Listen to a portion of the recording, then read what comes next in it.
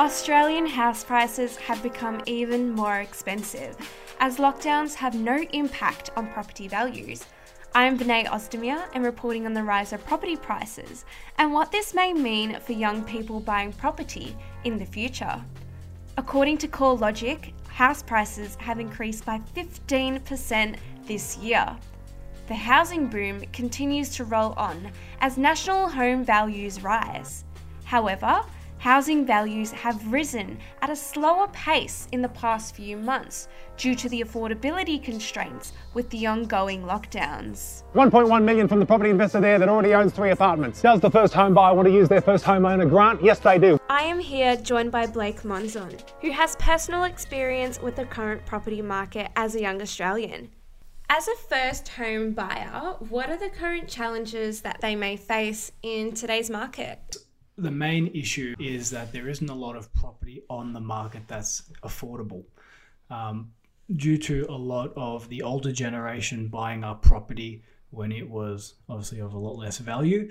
Nowadays, as property appreciates, it's become incredibly more expensive compared to what the actual inflation rate is, and then therefore that affects how much people can actually earn and how much they save. So then the comparison between those two is a much larger difference between what it was, 30 or 40 years ago. I'm just curious to know how the rising prices in property has affected your ability to buy. The increase in prices, I assume, has affected me in the same way it's affected many young Australians. There are a lot of initiatives that have been put in place by the government to support this. However, the increase in prices, as I said earlier, is exponentially greater than what most young people have in savings. Awesome. Do you have any advice for young people that are in the same situation as you are that are wanting to buy property in the future? I'd say the best thing to do is to do your research and be well versed in what the market has to offer. The banks are your enemies. They generally are only out to get your money. However, you have to use them. So make sure that you're going with a bank that suits your situation best. Understand what is offered and what's available to you, and make the right moves so that everything is timed well and in your favour. It's definitely quite insightful to see how young Australians are trying to afford buying property.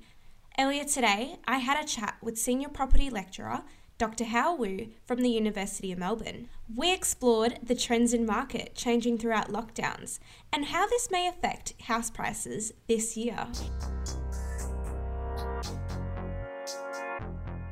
So here I am, joined by Dr. Hao Wu from the University of Melbourne, who is a Senior Lecturer in Property. Thank you, Hao, for joining us today.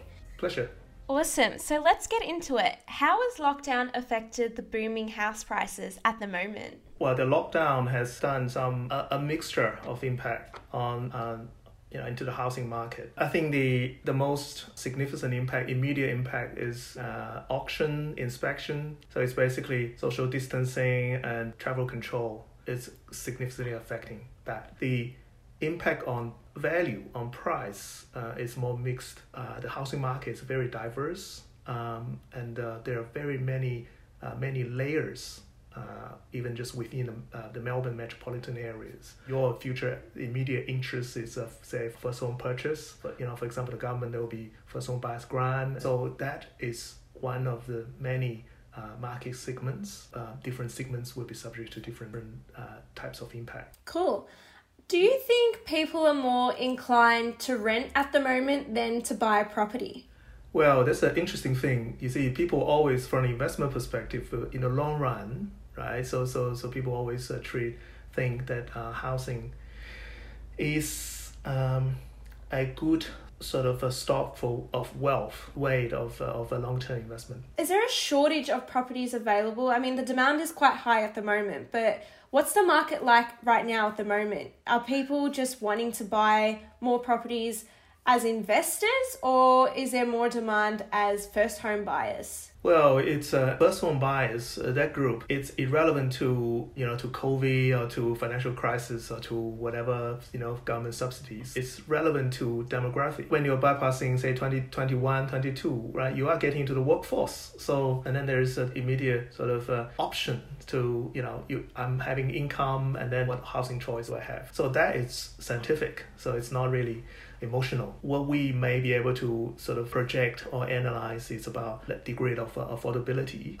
how affordable it becomes, and also what kind of, not just from the availability of the housing stock. I guess what I just said, it was in the city there might be more availability of smaller scale apartments, or probably sometimes a lower quality apartment stocks. But on the other hand, the income level is probably also lower. So the ability to accumulate that down payment is also slightly dropping, or for some households, some people it's significantly dropping.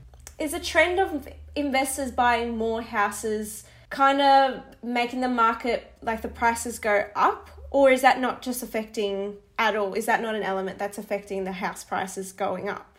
So these the investment drivers can be quite substantial to explain the current this healthy housing market. So in a way they their interest and these younger first home buyers' interest is potentially, there's a little bit of competition there.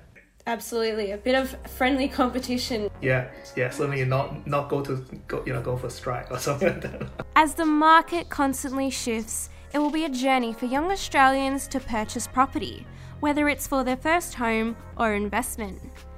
This was Benay Ozdemir reporting on Panorama for SYN.